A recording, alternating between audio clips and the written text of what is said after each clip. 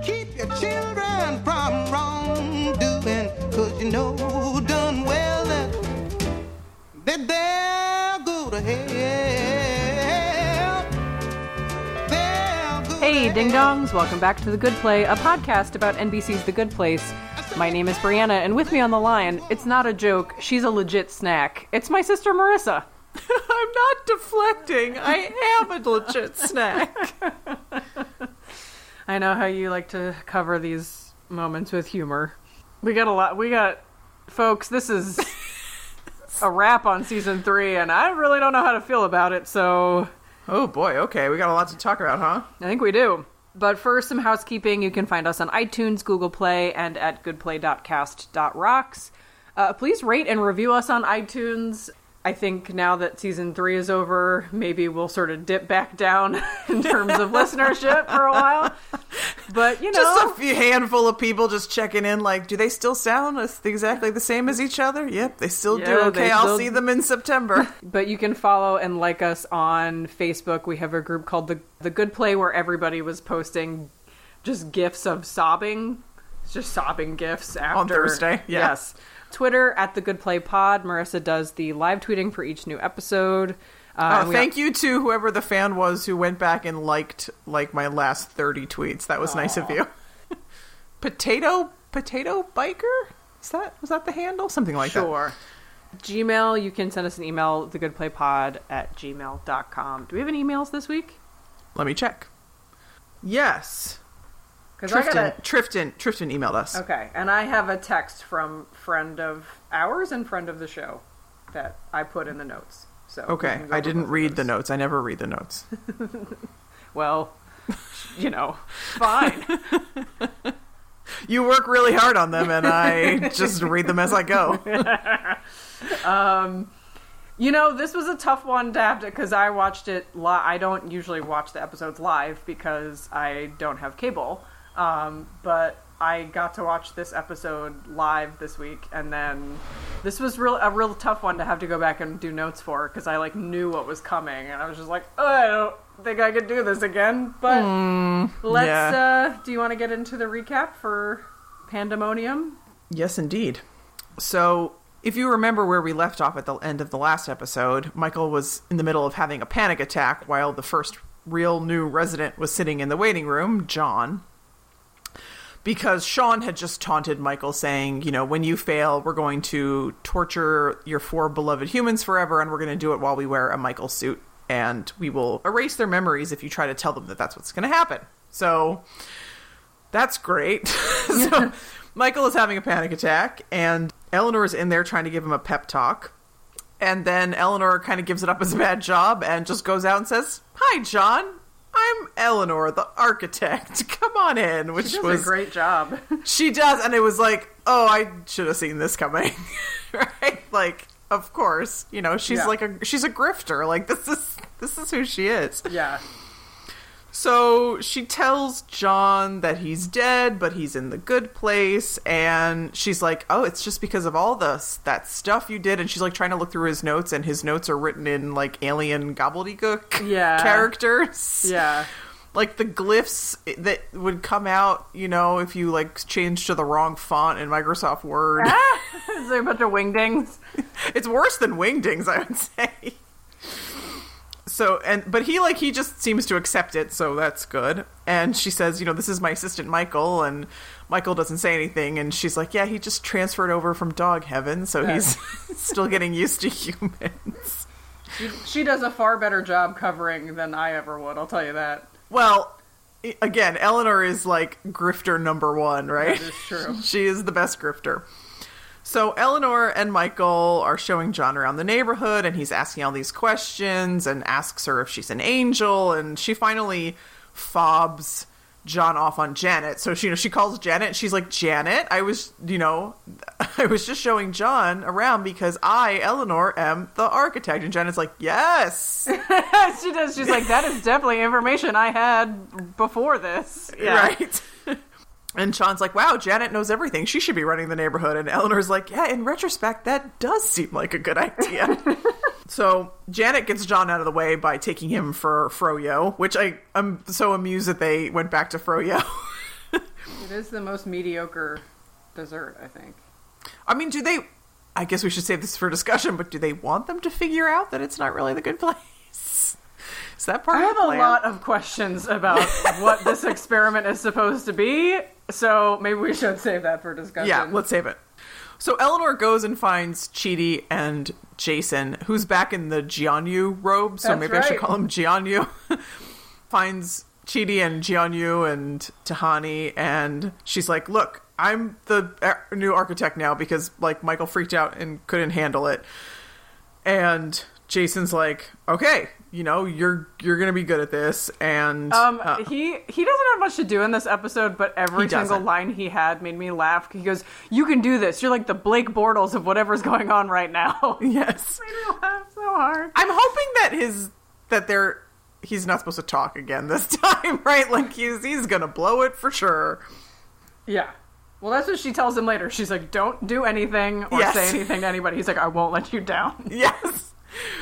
And Eleanor's like, Michael, you gonna, like, step up and, you know, take over being architect again? And he just starts crying, he's like, look at the four of you together, and you're just, like, handling this, and you're just like, what? And Eleanor's like, okay, like, that's a no. And so Eleanor's like, Chidi, get Janet to translate John's file so that I can read it. And Jason, don't do anything. And Tahani, get ready for the welcome party. And Tahani starts asking about, like, napkin folding, and she finally realizes in the middle of her question how little it matters and kind of just lets it go. Thank God. She's got a lot of good self-awareness in this episode. It's a theme. Yes, she does. God bless Tahani. She's really grown a lot. Yeah.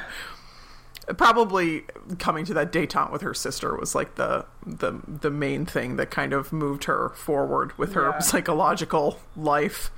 Yeah. So Chidi kind of sits down with John's stuff, and he gets like, he's like, this is overwhelming. This one box is just a trip to Wendy's. And then you have a note in here about how it's your life, Brianna. This is actually my life. This one trip to Wendy's takes up an entire box. We used to go to Wendy's when we were kids. It was like the only fast food place that we ever went to because I was a self-selected vegetarian from an incredibly young age, and Wendy's had that like bar of things. Yes, well, there was no salad. don't fool yourself. There was nothing green in that bar, but it was like a self-serve bar where I could get a bowl of noodles and then later a bowl of pudding. I do remember the pudding, but I also spent many afternoons of my misbegotten youth there with a bunch of ding-dong friends of mine, which you were not around for. You were too old for that ish. You were like, I have, standards. I have marching band to go to, Brianna. But I have Model UN. Excuse you very much. I spent many afternoons of my life at Wendy's with people who were like sort of the equivalent of, some of them were the equivalent of like the Jason Mendozas. Brianna, who's going to read these books for the Literary Olympiad? Is it going to be you, Brianna? Definitely not. I don't think so. Oh my God, my life. Anyway. So Chidi and Eleanor have this really adorable flirtation that in retrospect kind of rips your heart out. So that's great. Yeah, we'll get there. About how, Chidi's like, oh, it's kind of like I'm secretly dating my boss, and she gives him a little kiss, and he's like, oh, what if John had seen? Oh, I'm scared. Wait, I'm also horny. And then Eleanor's like, scared horny is the best way to be horny. Like, who's the master now? And I was like, oh, this is accurate. Yeah. So John, the new resident, introduces himself to Tahani. I think from the way he is styled and acted, we are meant to understand that he is an American gay man. Does that sound accurate to you? Yes, that does sound accurate to me. So he is supposed to be basically, what's his name? The guy who runs TMZ. Yeah, but who is it? Oh, Perez Hilton. Perez Hilton, right. He's basically supposed to be Perez Hilton. Because he ran this gossip blog called The Gossip Toilet. And Tani was like, oh, you were extremely mean to me. And And John's like, no, I mean, I wasn't mean. We were speaking truth to power, which is like, okay. I mean, Tahani wasn't really power, but okay. So Tahani runs to the architect's office, where Eleanor and Michael are, to say, like, the bad place did not send us, like, serial killers. They sent us people who were handpicked to torture us humans. And Eleanor's like, oh, God, no. And she runs out to the waiting room. And who's there but Simone? I was like, what? No. Yeah. I'm a hard no on this. Me too! That gutted me. I was gutted. It's profoundly not okay. Yeah. The Good Place, the television show, not the place. The Good Place exists in a world where healthy, beautiful people are forever being struck down in horrible accidents. And it's like, that's not actually the world we live in, right? Like, life expectancy, as far as I know, is still in 70s or 80s. It's certainly trending upward. Well, not in America because of the opioid crisis, but she's an Australian, dang it. Like, what happened? Was she... Oh, it's Australia. Do you think she went out to the outback and got bitten by something poisonous? I did meet someone from Australia recently, and I was like, okay, I've never been to Australia, but I've basically heard that every animal you have there is trying to murder you. And she's like, that's not true. And I was like, what about this animal? She goes, oh, we do have that. And I was like, what about this one? And she's like, oh, we definitely have that. And I was like, yeah, okay, so... Even no a kangaroo, if it's sufficiently big and you piss it off, will mess you up. Kick you to death. Yeah. Uh-huh. It will. I mean, I've been really close to kangaroos. I spent some very little time in Australia, but a little bit of time in Australia. And I got pretty close to some kangaroos. And basically, if they kind of give you a look like, you should shove off now, then you can kind of just walk away and everything's cool. But maybe if it's like mating season or something, you can't. So maybe Simone got kicked to death. We need kangaroo. like a web series exclusive about like all I the don't want to see mishaps. Simone die. No. I mean, I have a lot of questions about her apparently just so happened to have died at this exact moment situation. Right. I mean, exact moment is an interesting phrase given the Jeremy Bearimy-ness of it all. Yeah. I mean, but we can continue. So, no. Yeah, I agree. So, the Soul Squad is on this, like, video conference call with Jen and Sean. And they're like, this is against the rules. And Sean's like, guess what? It's not against the rules because you didn't think to put this in the rules. And Michael's like, yeah, but Simone's going to remember all of them. So it's going to completely mess up the experiment. And Jen's like, okay, so technically there was no rule preventing this. Ugh. I know. Right. I have a lot of, yeah. So she can stay, but Michael, you can wipe her memory up through, like, right before her meeting the Soul Squad, which I guess is going to erase the last... year of her life or 2 years of her life? I mean, that's like a lot, right? Potentially it's a lot. Yeah. And also it will erase this like whole study that she did. Yes. I mean, I'm not sure that that's relevant, but yeah, I mean, it's more like you might, I don't know, let's say she's 35 or something. A lot could potentially happen from ages 33 to 35. Like, yeah. It's not. It's like in Men in Black when he says the woman's a doctor. She doesn't need you flashing away half her med school classes. Good Men in Black reference. Thank you. Thank you, Will Smith. I'm really excited for Men in Black International because it does look great. Tessa Thompson in that outfit. I was like, oh, hello, what is this? And what's his face? One of the Hemsworths. Larry Hemsworth's and Larry Hemsworth's brother. So Eleanor's like, okay, we can do this. It's okay. We can recover from this. It's going to be okay. Like, let's not let them, completely trip us out. And Chidi is like, oh, this is like a really, really, really bad thing for me. Yeah, too late. I am tripped out. So we see Tahani in like the town square talking to Janet being like, okay, how savage of a burn is it if I call his shirt a Mark Fakebs? Yeah. And Janet says, well, in your social circle, that's like a pretty galling insult, but also there's like a 30% chance that he just responds, oh honey, and it's going to be so devastating that you're going to remember it for the rest of eternity. And Tahani is like, I'll take those odds, and she goes up about to like use the pretty bad burn. Yeah. But then she says, wait, this is what the bad place wants me to do, and I have grown, and I am going to like, be the bigger person that I have learned to be. And she goes over to John and says, like, you know, obviously we had this sort of weird pre-existing relationship or something, but, you know, we're in the same neighborhood now in the afterlife, and I hope that we can, like, be friends and get along and all that. And he kind of has a very weird reaction where it's like, shut up, you are the cutest thing, oh my god, you make me vomit, I love you so much, go away forever, no, I love you. Yeah, that's perfect. It's very how do I put this? It's very stereotypical gay overreaction, kind of. Question mark? Yeah. I'm I trying not to be offensive here, but it's like, you know, it's like a very Will and Grace kind of version of a gay man. It's a little weird. But on the other hand, if they're doing a Perez Hilton burn, then, like, that actually is probably pretty accurate. Yeah. Perez Hilton kind of is that way. Yeah. So... just very dramatic. He seems like a very dramatic guy.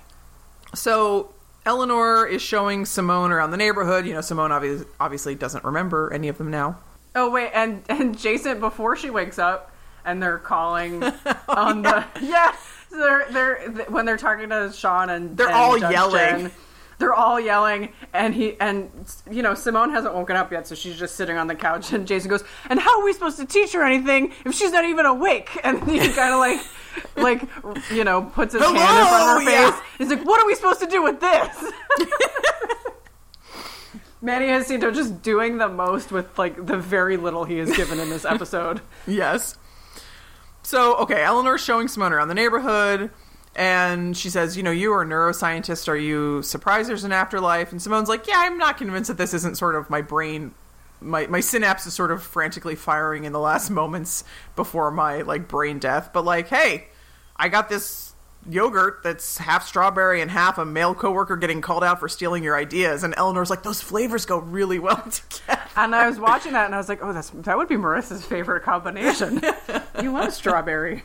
I do. Thankfully, I do not get a lot of male coworkers stealing my ideas because they all fear me. Yeah, they all fear me. That is that is what I aim for and mostly what I hit. So Eleanor's like, hey, yeah, you know, look, there's a lot to sort of take in, so maybe don't try to, like, meet any other residents for the first, like, 6,000 years or so. Okay, bye!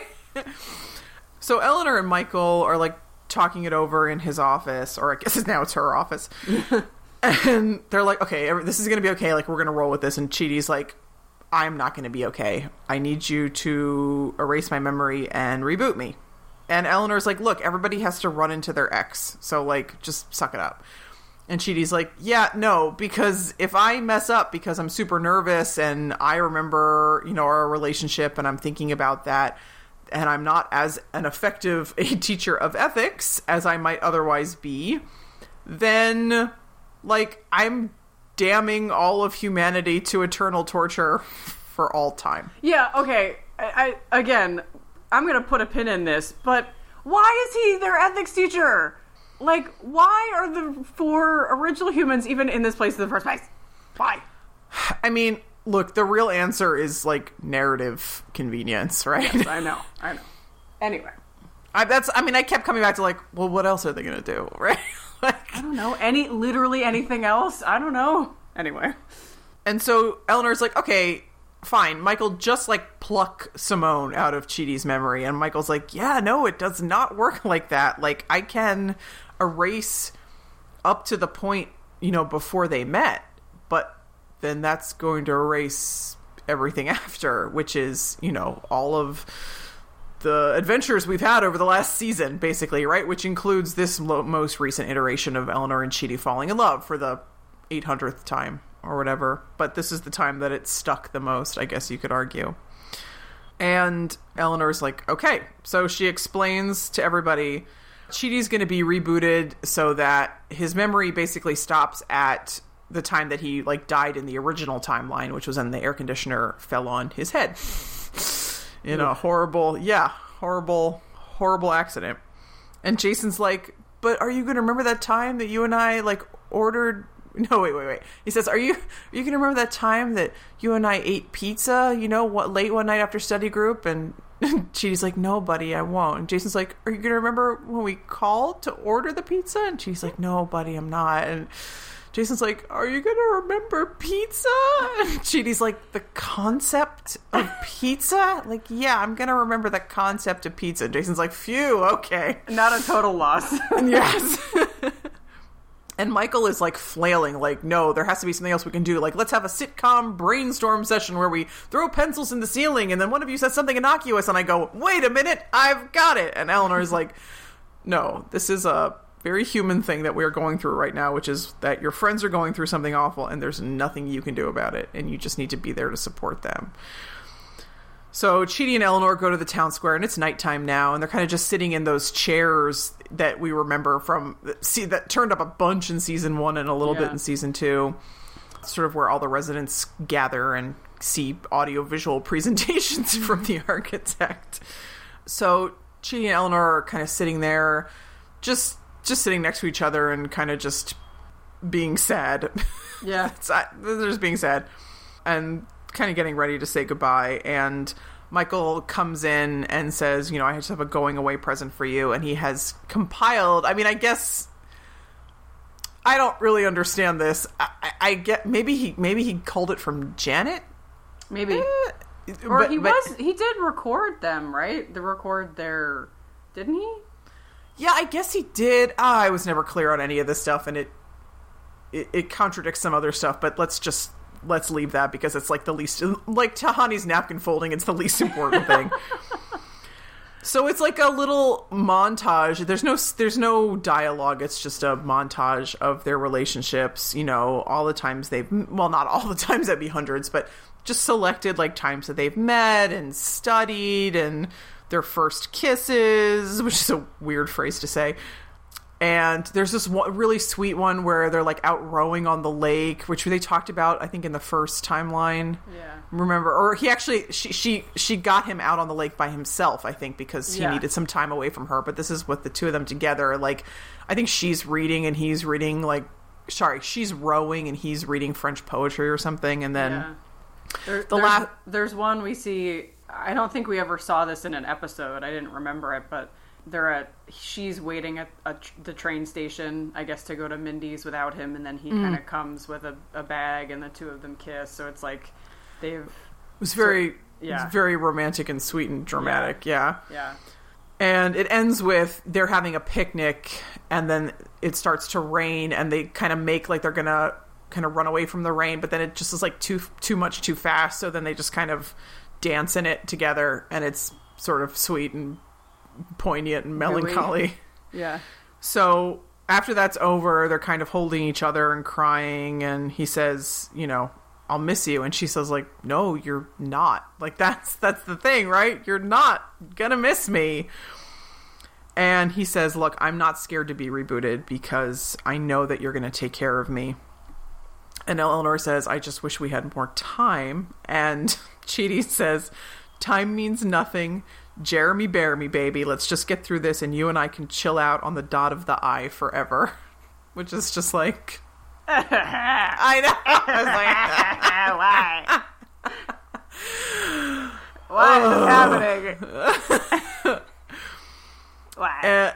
So Michael kind of gestures like, I'm ready for this. And they kiss goodbye. And then we just cut to Eleanor in the architect's office.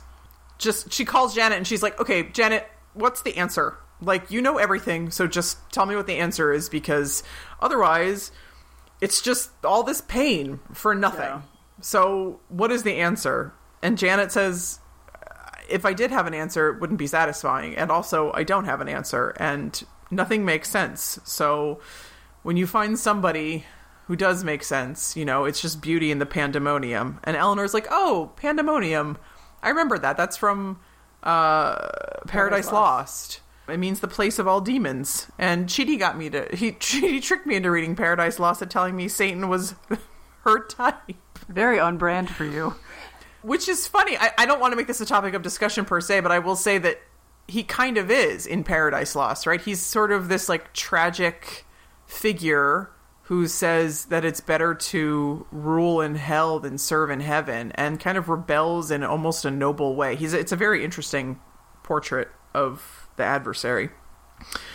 And Janet sort of gives her own support, and Eleanor's like, okay, I'm ready. And then she walks into the waiting room, and there's Chidi, just looking all sort of bright and chipper and not knowing who anybody is.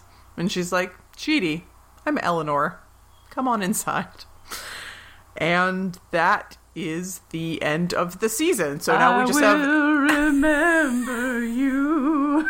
Do-do-do-do-do-do. I don't even know what song that is, but I can sing it. Remember. It's Sarah McLachlan. Oh, sorry. Anyway, start the discussion, baby. Jeremy, baby. So, like, I was very emotional watching this at the time. During the montage, I watched this with Kate, shouts to Kate, and I, like, literally, like, looked over at her, and I was like, are they trying to kill me? Like, so I was very emotional while I was watching it, and then the next morning, like, the first thing I thought of when I woke up was like, wait a second, all this stuff doesn't make sense, and then I saw that Roger Stone got indicted, and I was like, wait, bigger things, but, it's like furloughed FBI agents are breaking down your door. Sorry, that little bit of like real world. I was just really excited about it.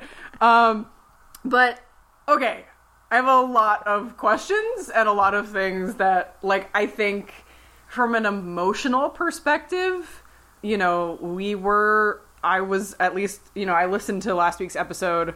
And, it's sort of funny because I was like, well, like, I'm worried that if Chidi and Eleanor just have a normal existence, they're going to get on each other's nerves. And then, of course, like, I should have forking known that something like this was going to happen. But, like, okay, I have some fundamental issues. All right, just get into it. You've been revving your engine for the last 5 minutes. Come on. For 3 days. Why did Jen allow Simone in the first place?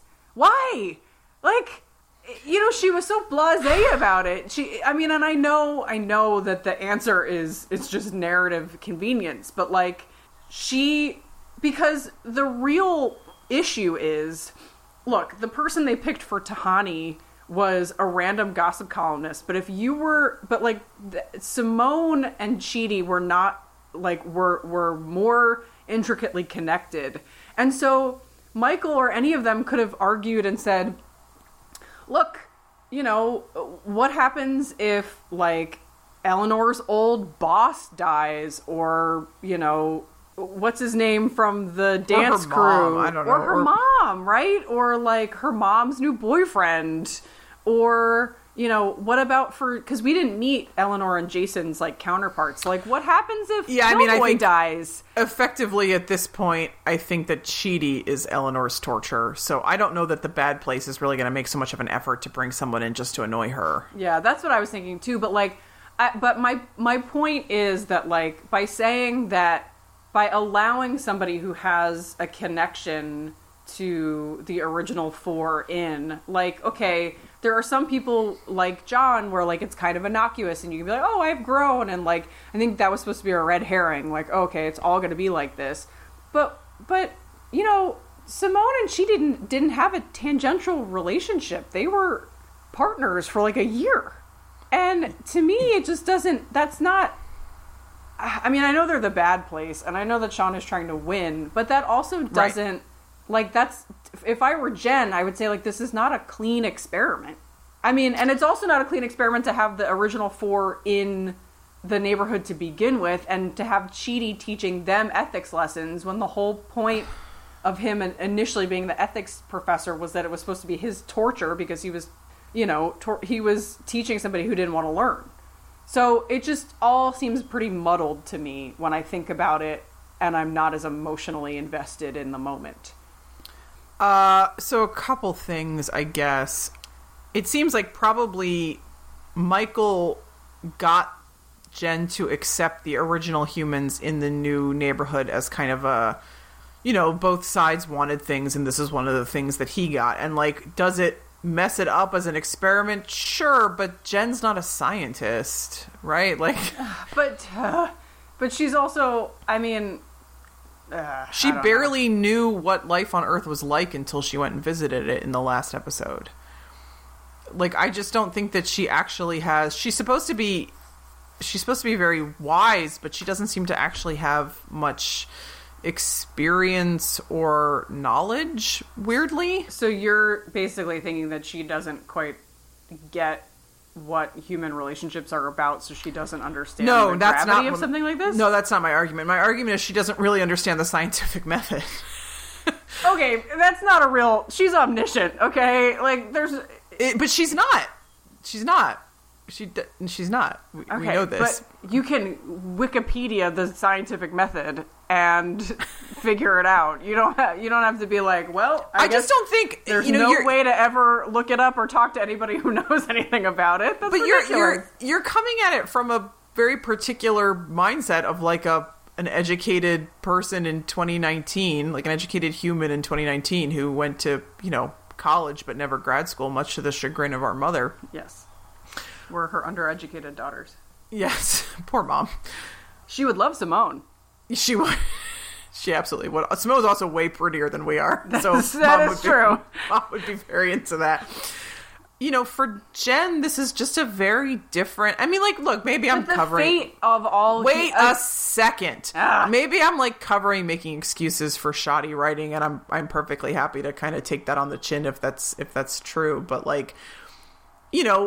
I think when they say, we want to have an experiment where we do whatever, I don't think Jen's mind is jumping to the scientific method and, and keeping this experiment clean or whatever. She's basically just well, they have a point, but they also have a point, so, let's kind of reach some middle ground and see what we find out. She's not thinking of Newton or whatever. Okay, take the scientific method out of it for a second, because... I hate taking the scientific method out of things, Brianna.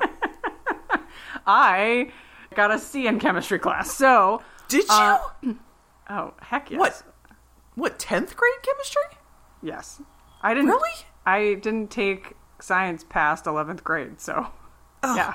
I know. Okay. How are we related? Yeah. Take... Was it the factor label method? Is that what you had trouble with? I don't even remember. Okay, take the scientific method out of it for a hot second, okay? This is not... maybe Jen is just sort of, going through this in, a blasé fashion or whatever, but, the fate of humanity is riding on this, and, Chidi is sort of the only one who, at the beginning, seems to be, taking that, into consideration, and that's why he's willing to have his mind wiped. But, if you're to think about it, if I were Jen, I would say, well, if they have a pre-existing relationship, then...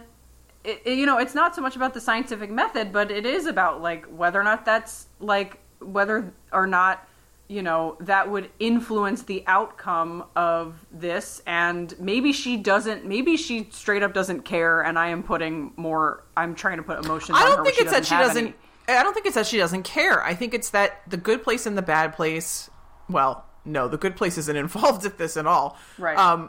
Michael and the bad place came to what seems like fairly complex, detailed set of agreements about how this was going to happen. Probably papers were signed or whatever. Right. And technically it's not against the rules. So if she decides to enforce something that's not actually a rule, what does the bad place then do, right? Yeah. They say, oh, you're going to enforce this rule that's not in the rules, fine, then we don't want the original 4 humans in this new neighborhood. And no, that's not a rule, but it's going to taint the experiment, so get them out of there, right? If she's basically being a rules lawyer because that's the only thing that she can do at this juncture without reopening the whole thing for litigation. I guess it's just our friend Amy texted me the next day. I like that she texted you, not me, the one who was her senior year roommate in college, but you. Maybe because... Just because you both live in Brooklyn, that makes you special now. She said Simone, quote, appears to have been straight up murdered for this experiment. I'm very suspicious of that, yes. Well, that's what I mean. Can we get a ruling on, can we look at, because he's you want to know how she died? It was hilarious. It's can we get a ruling on her and maybe put her on ice for a second until we figure out whether or not she was actually straight up murdered for this experiment, which Amy says which certainly would not have passed the institutional review board. I'll tell you that right now. Highly unsound methodology. Yeah, I mean, you would think that Janet, with her Janet powers, would know if she had been murdered by a bad place agent, right? Like, if Janet is basically omniscient about everything that's ever happened on Earth, then maybe she should be able to tell if she was, like, pushed in front of a train or something by someone who was obviously a demon. Like, well, it seems like an answerable question, for sure. Yeah, but it doesn't, I mean, with the whole, like, Jeremy Bearimy of it all, like, you know, it could have been something where somebody sneaks into one timeline and, like, loosens a screw on a beam or whatever, and then, like, 3 years later she happens to be walking under it, and that's what gets her. You know what I mean? Like, that's a good point. It's going to be hard to prove. Right. Yeah. It's not a situation where you could potentially be like, oh, that guy pushed her in front of a train, or like a bad place employee inhabited a koala and kicked her in the face, or a kangaroo. Now, I don't think, face. Look, koalas don't kill you now, they kill you later, because koalas are reservoirs of syphilis. But I feel like the whole thing with Simone is fishy. It's 100% fishy. So, but I just was annoyed that Jen kind of like hand waved it away, but I guess that's the whole point, is that we were meant to spend time on like what to do now that Simone is kind of like in on everything. And, you know, another option could have been like, why I'm does Chidi have to teach them ethics? I'm sorry. What? It's chlamydia. I didn't want to get any emails about it. It's chlamydia. Nobody sends us emails about normal things that we talk about. You're like a koala scientist, like, excuse me, mate. Oi. That was the worst Australian accent. I'm like Ted Danson. I can't do an Australian accent. Also, like, why does Chidi have to be the one to teach them ethics? If he really has a problem and he can't be in the same neighborhood as Simone, you know, Michael knows everything in the universe. He could be the ethics instructor, and Chidi could just go hang out in the medium place and, like, meet up with Eleanor whenever he wanted. Why does he have to be the one to teach them? I contend that Michael actually would not be a very effective teacher of ethics. Or literally anybody else who's, like, come on. But you know what I mean, though? Like, I don't know. I disagree. I don't think anybody can teach ethics the way that Chidi can. Well, he's not going to be any good use to them now, so what's the point? What do you mean? They didn't wipe away all his ethics professorship. I guess so, but what does he think he's coming in as an ethics professor? No, he thinks he's a resident, but it's going to be the same. Somebody is going to be like, this, you know, I'm actually not a good... I mean, that's what we're meant to believe, is that somebody's going to crack under the strain and tell Chidi that they... But, you know, is anybody being told that they are actually being mistaken for another person or something? That's what's not clear, right? Yeah, that's what we don't know, and we talked about this last week, because I said, like, they're not supposed to torture each other in this version. They're just supposed to see whether or not, in a post-scarcity environment, whether or not they actually get better. Like, John would have been, I think, a good candidate for somebody to, you know, oh, you don't actually belong here, because he was a gossip columnist, for God's sakes. But he seems to be perfectly happy being like, oh, I'm in a good place. We've just been sued by the estate of Perez Hilton, just FYI. Like, you know, he seems perfectly at ease with the fact that he got into the good place. He doesn't have any, he probably thinks he deserves it. He doesn't have any qualms about it. We don't know who they're bringing in. I think you're right about Eleanor's torture being Chidi. Yeah. We don't know who's coming. We don't know who's coming in for Jason. But quite frankly, I don't think that person is gonna. If they're anywhere in the, it's gonna be Blake Bortles. That's what I mean. Like, if it's, oh my God. Blake Bortles, please do a guest spot. Please. So I put this on the Twitter, but I did dream that night, Thursday night, the night after the episode, I dreamed that the person that they brought in to torture Jason was Pikachu. That Pikachu had died. I saw that. And just the torture was just that Pikachu had died. Like, okay, Pika, my Pika, last Pika. My last thing about this, my last question that I will have, because I have still a lot of trouble with all of this, and so, you know, just humor me. We don't actually see Michael erase Chidi's memory. Do you think it actually happened? Or do you think that there's some, like, weird nonsense going on? That he, like, took his memories and put them in a box and then put the box at top of a closet? Who knows? I'm just saying that, like, Michael was really resistant we've never to it. seen anybody have their memories. Or he just snaps, I guess. That's what we've seen. But he said, it'll take me a few hours to figure out how to do this correctly. That was obviously a misdirect, Brianna. He was spending that time making that montage.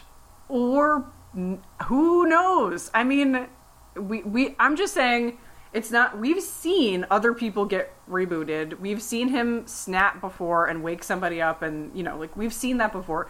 I think that it's telling.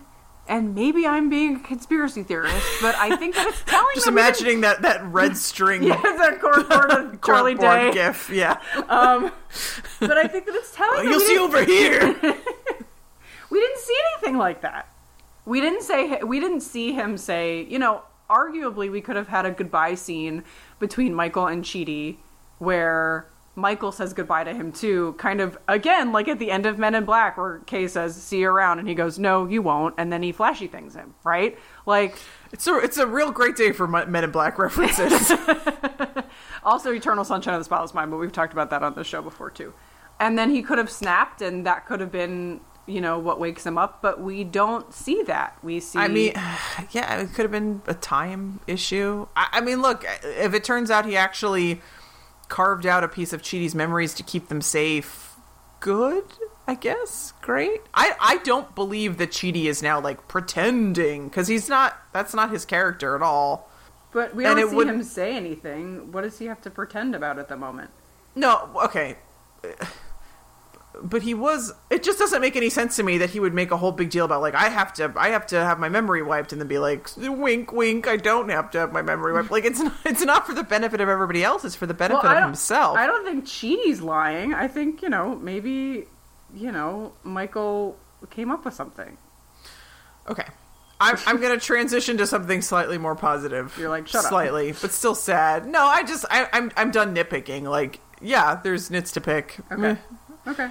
I just think it's a very interesting sacrifice that they have to make for the good of humanity. And it just, like, reminds me of some things in literature. Like, I tweeted about it reminding me of the Amber Spyglass. Now, spoilers for the Amber Spyglass, which is like a 15-year-old book that you should have already read, but it's the last in a trilogy, and basically two young people are in love, and they have to be separated from each other forever in order to basically save humanity. Yeah.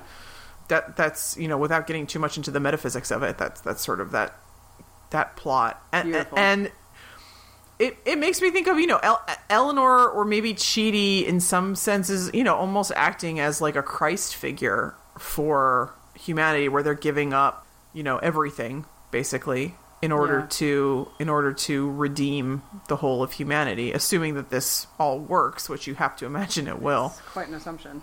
Yeah, I mean, everything is definitely forked up, but there's something interesting about, Eleanor, by some measures, Eleanor was the worst of the four of them, in season 1, episode 1.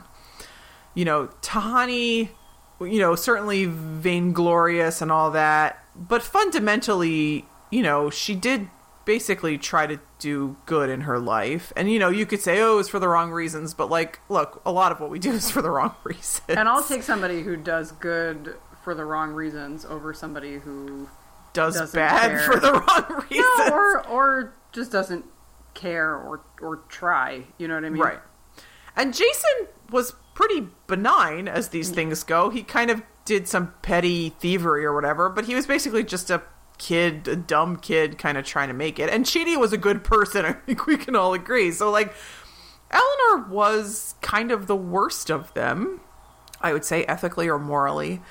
And now, it's a testament to how far she's come in 3 seasons and many, many reboots that she is faced with this ultimate sacrifice. I mean, really not just the first real romantic relationship she's had in her life, but the first real human relationship she's ever had. I should say in her existence, sure. not in her life, in her existence, right? Yeah. Like, her relationship with her parents was terribly dysfunctional. We saw that she had no friends in school. She had no friends in her office. She never had a real romantic relationship. She never said, I love you to anybody except Stone Cold Steve Austin. Yeah. So Chidi is her first actual human connection in her entire existence. And now she has to give it up in order to save humanity. And she doesn't really kick and scream and fight about it. She's sad and a little bit despairing, but she doesn't throw a tantrum. I mean, I can totally see myself basically throwing a tantrum in that situation. Like, 100%. Yeah. Like, no, there has to be another way. Kicking and screaming and shouting and shoving people. I'd be doing a lot of shoving people, I feel like. But Eleanor, I mean, she fights it for a moment, but then she kind of accepts it and is like, okay. And, all she wants is, to say goodbye properly. But other than that, she takes it on the chin. Yeah, I mean, we had a similar conversation about Michael when he made the decision to bring the humans back to Earth and effectively wipe away any of their relationship. And we had a similar... Right, they were his own... Except for Janet, they were his only friends. They were his only friends, the only humans he ever really knew, but the only connections he ever had in his life. And he had a very similar interaction or a similar situation where when he was effectively Sam Malone at the bar talking to... Yeah, that was so great. Talking to Eleanor, and she had no idea who he was. And we had a very similar conversation about... Basically, Michael... Oh, yeah, I referenced Doctor Who. Yeah. Yeah, Michael was... This has happened in Doctor Who multiple times. Michael was willing to give up the only relationships he's ever had in his whole existence, basically, to see if this Not even to save humanity, just to save the four of them. Right, to see if this little experiment would actually work. And, so in that sense, I think it's a really... nice kind of bookend because you're upping the stakes, but you are still putting us in mind of things that themes that have been going on for a long time, which is connection. And I think Janet's whole speech at the end was about how, this is a sort of like a wild and crazy existence that we have. And when you find somebody that you can be with, then that's a beautiful thing, but, it can't always last, and you should be happy for the time that you do have with that person. Relatedly, because you're talking about Janet, and Janet, part of Janet's speech is about how she had to watch Jason be with Tahani. Right. The real torture for Eleanor is not going to be that Chidi doesn't remember her. The real torture for Eleanor is going to be that Chidi and Simone are going to get together again. Yeah. It just seems inevitable to me. Yeah, I'm pretty sure that's going to happen. Because they were vibing like mofos when they were alive. And now they are gonna... it seemed like in the original iteration, the humans always sniffed each other out somehow. And I can't imagine it's going to be any different this time. Yeah. And Simone and Chidi are going to end up, doing ethics or whatever. And they're going to probably end up in a relationship. And then Eleanor just has to watch... From her alleged almighty perch as architect, she just has to watch them fall in love and be together for like a year at least, right? That's how long this is supposed to last. So that's not great. Especially, I mean, even if you have at the end, like, okay, we've saved humanity and everybody... Gosh, I was wrong. It was Earth all along. Sorry. Thank you, Troy McClure. So let's say that, like, the best of all possible endings, the experiment happens, all the humans get better, Jen says, all humans have the potential for change, and now we're going to put everybody into a medium place where they're going to be forced to basically go through some sort of purgatory, whatever. And it turned out Michael did take Chidi's memories and put them in a special box, and now Michael says, Chidi, I have something for you. Here are all your old memories. And Chidi goes, what am I supposed to do with this? That's a great question. I've been dating Simone for a year, and now it turns out, thank you for these memories, now it turns out that I previously dated Simone, and then we broke up because of an existential crisis, and then I fell in love with Eleanor, but it turns out actually before Simone I was in love with Eleanor like 800 times. And now what am I supposed to do? Like, what does he do with that information at that point? I mean, that's like Chidi's worst nightmare. Two women who are perfect for him are both single, available, and wanting to date him. This is the real version of the season Chidi's 2 choice. torture.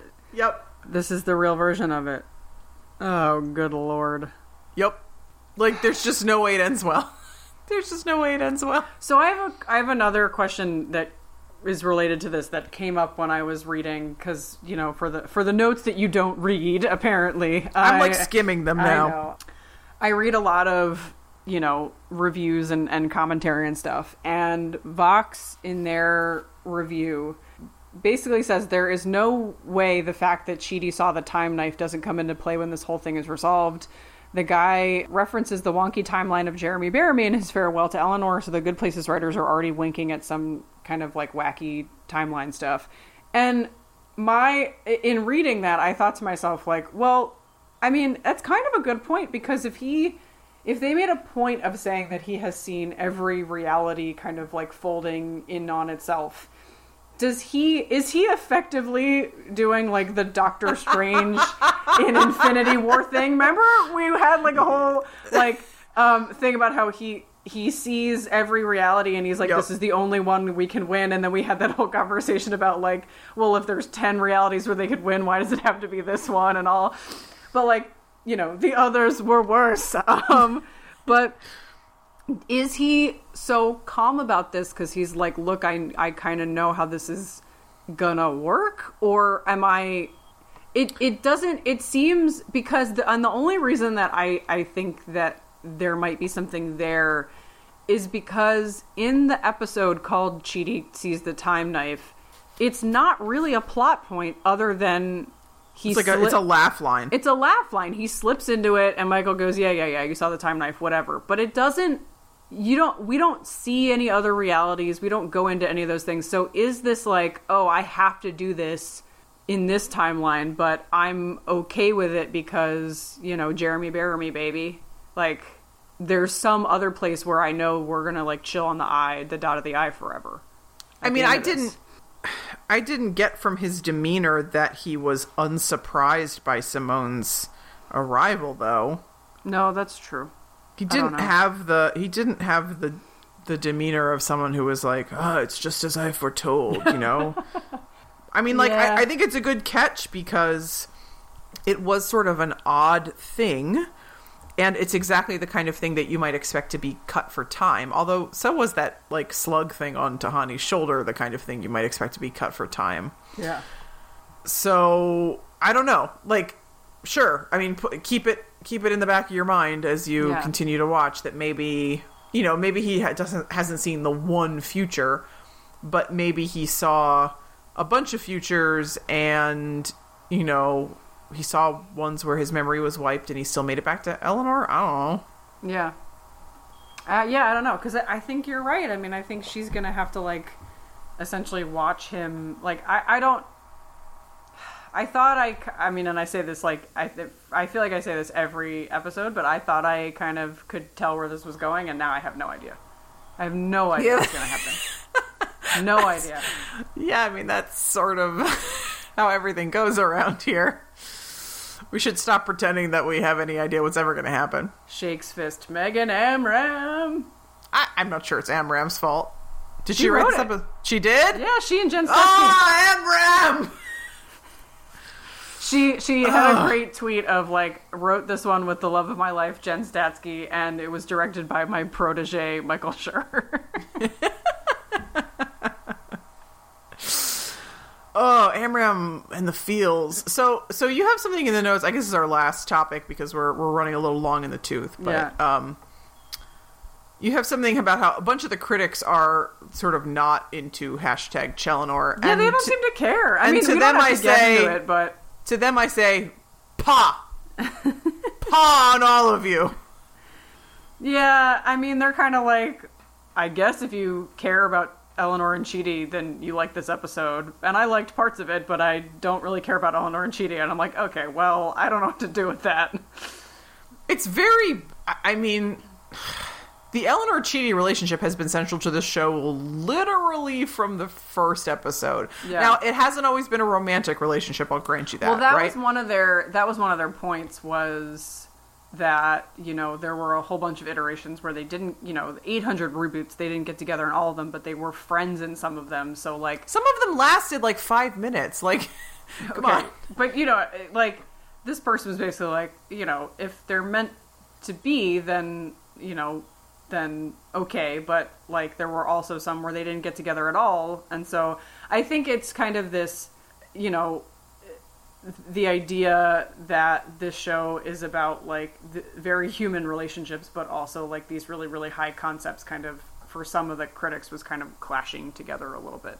I don't know. I find that to be a pretty facile critique. Like, oh, okay. Well, let's just write back to the people at Vulture and look, Vox. They don't have any actual qualifications. They just hire people who like TV to write about TV.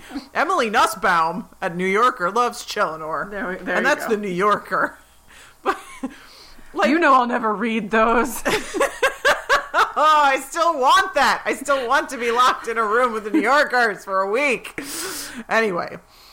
One of the critics Wait, let me talk. So, this is like when you were going off about foreign policy or something. So, like, you could take the same group of people and shake them up and change their circumstances and drop them into a world. And sometimes some of them would fall in love and sometimes they wouldn't, right? Like, you can take the most romantic, great love stories of real human existence. You could tweak a few variables and they wouldn't have happened. Like, it's just normal. That's expected.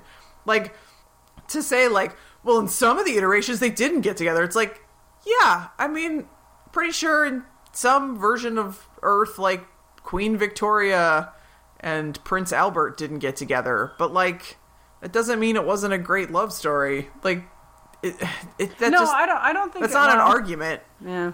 One of the critics basically says, I want their relationship to work for reasons that have more to do with the show's central theme rather than, like, I think they're a great couple, right? Like, you want their relationship to work because it means that, like, it means something bigger because they're basically, like, this episode basically puts a lot on the relationship between these two. And this is something that we've talked about too. We talked about it in the episode where, you know, their love basically, like, fixes Janet's void. It's like, oh, their love is supposed to be like a universe defining love. And I think that's, you know, that'll work for some people, and for other people, I think maybe. Or maybe, unless he said it, I have to say it. Unless maybe, I mean, if we take Janet's speech about how, you know, you find somebody in the pandemonium or whatever, maybe the point is, like, every human love is a universe defining love. Oh, I like that.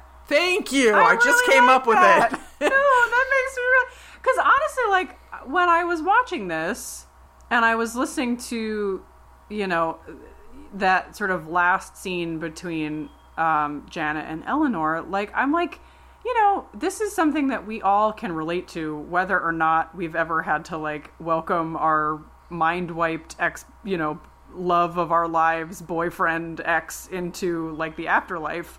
Probably not. But it's something that I think we can all relate to if you've ever had to say goodbye to somebody. You know, you end a relationship or somebody passes away or something like that. So, yeah, I like that idea. There's an Anais Nin quote that I've known since I was fairly young and has always sort of resonated with me, which is that each friend represents a world in us, a world possibly not born until they arrive, and it is only by this meeting that a new world is born. And, you know, that's a statement about how almost the most banal of things in human existence, which is just a relationship between two people, you know, an intimate, not necessarily sexually intimate, but just intimate, an intimate relationship between two people is like the birth of a new world. any two people, they can just be the most boring people. And I think that that's fundamentally true, that maybe the only thing that matters in life is the relationships that we forge between ourselves as a species. I have been asked on occasion sort of like, what is my life philosophy, or what are the words I try to live by, or whatever. And so if I have any life philosophy at all, it's the Emily Dickinson poem that goes, "If I can stop one heart from breaking, I shall not live in vain. If I can ease one life the aching, or cool one pain, or help one fainting robin into his nest again, I shall not live in vain." Like that just like the smallest of connections between individuals is the only meaning that life has. And obviously, it's been clear on this podcast, right, that I'm an atheist, so I don't believe in things like trying to, that the meaning of life is exalting a higher power or something. So, in my opinion, the only meaning of life is the connection between humans. So I'm totally fine with saying the love between Eleanor and Chidi is just a normal love between two beautiful people who have gone through a lot together. Like Sandra Bullock and Keanu Reeves. But just, the sort of, they've been through the crucible together. Yeah. And they fell in love, and that's like, I think it's a pretty relatable thing in human experience. And it's not that they are so forking special, and it's not that their love is somehow out of the ordinary. It's just like, this ordinary human love is going to be the thing that saves us. Yeah, there's the Neil Gaiman book, Stardust.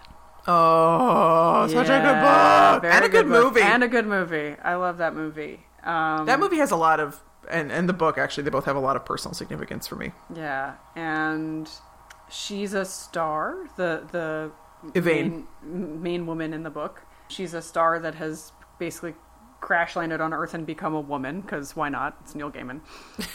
And, she basically has this speech at one point about how she's watched Earth for millennia, basically, because she's a star. And sometimes human beings made it really hard to look down on Earth because of all the wars and all of the, terrible things we can do to each other. But she basically says, to see the way that mankind loves, like, that's what made your Earth worth watching.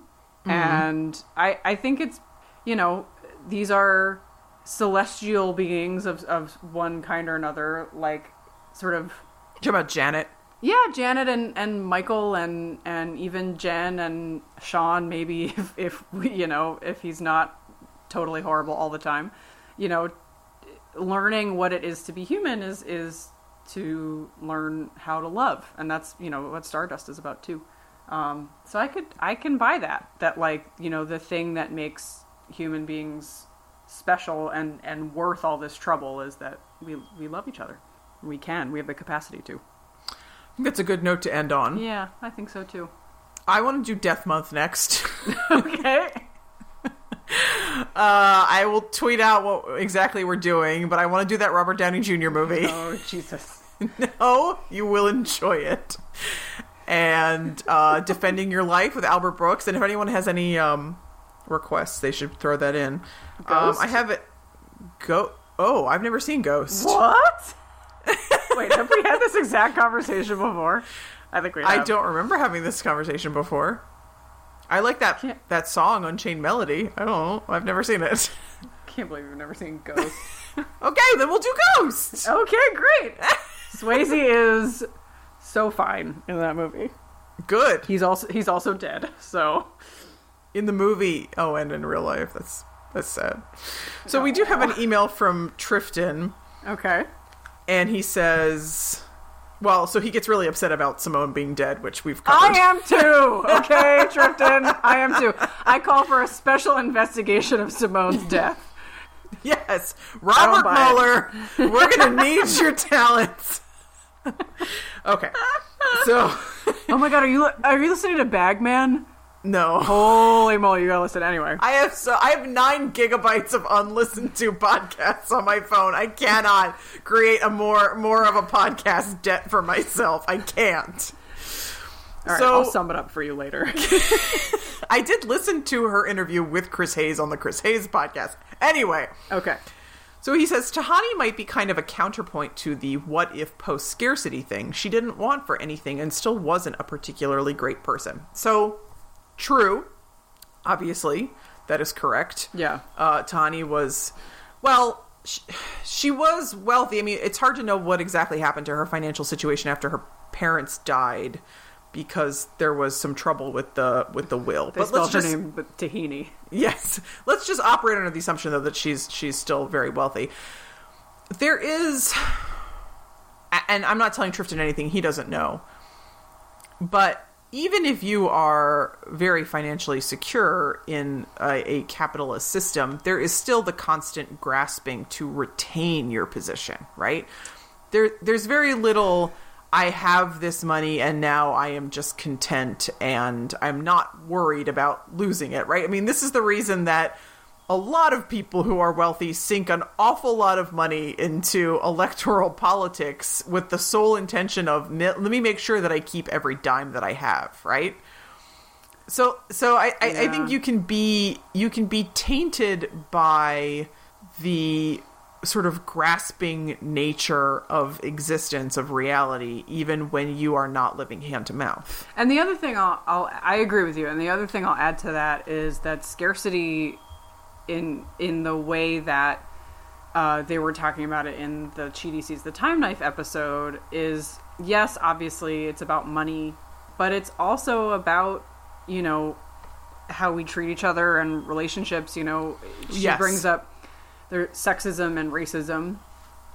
And so, you know, Tahani's family is very wealthy, but, you know, they're not white. And so that could potentially mean something in some societies. But also I would say that she definitely grew up with a scarcity of love and affection. Yes. And that, I think, the post-scarcity mindset of, or I'm sorry, like coming into a situation where you don't have to deal with any of these really fraught relationships. Like, she never has to, you know, once she dies and is in the, what she believes is the good place neighborhood, she's not worried about, you know, living up to her parents' ideals anymore. She's not. And it's worth examining, like, why her parents were so hard on them to begin with. And I would trace it back to, they are anxious, you know, in a psychological sense. They are anxious about social status. They are anxious about social capital. They're not randomly abusive to these girls. They are single-mindedly focused on, they have to be at the top of this social hierarchy. Right. And that is obviously, you know, a very sort of capitalist or scarcity-driven mindset. And also maybe sexist too, because if the idea was, well, they have to marry somebody, maybe like Larry Hemsworth, you know, maybe there's something to that as well. But I think scarcity can come in a whole bunch of different forms, not just financially. So yes, you know. Okay, I think that's it for this sad and anguished episode. God, what are we gonna do for like 8 months? The next month is Death Month. Okay. It's gonna be great. Get ready for Death Month. After that, I don't know. After that, it'll be my Death Month, because I will all right, hurl myself into a river. Okay, until next week. Jeremy bear me, baby. We will see you pretty soon, ding dongs. Knock, knock, knocking on heaven's door. Knock, knock, knocking on heaven's door. Knock, knock, knocking on heaven's door. Knock, knock, knocking on heaven's door.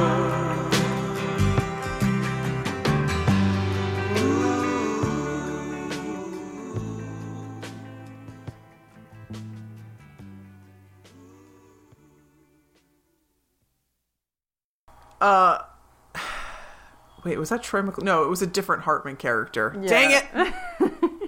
was the one who marries Selma. It Brianna! was Troy McClure, wasn't it? Was it Troy McClure? Okay. I'll look it up when I you think talk. maybe it was.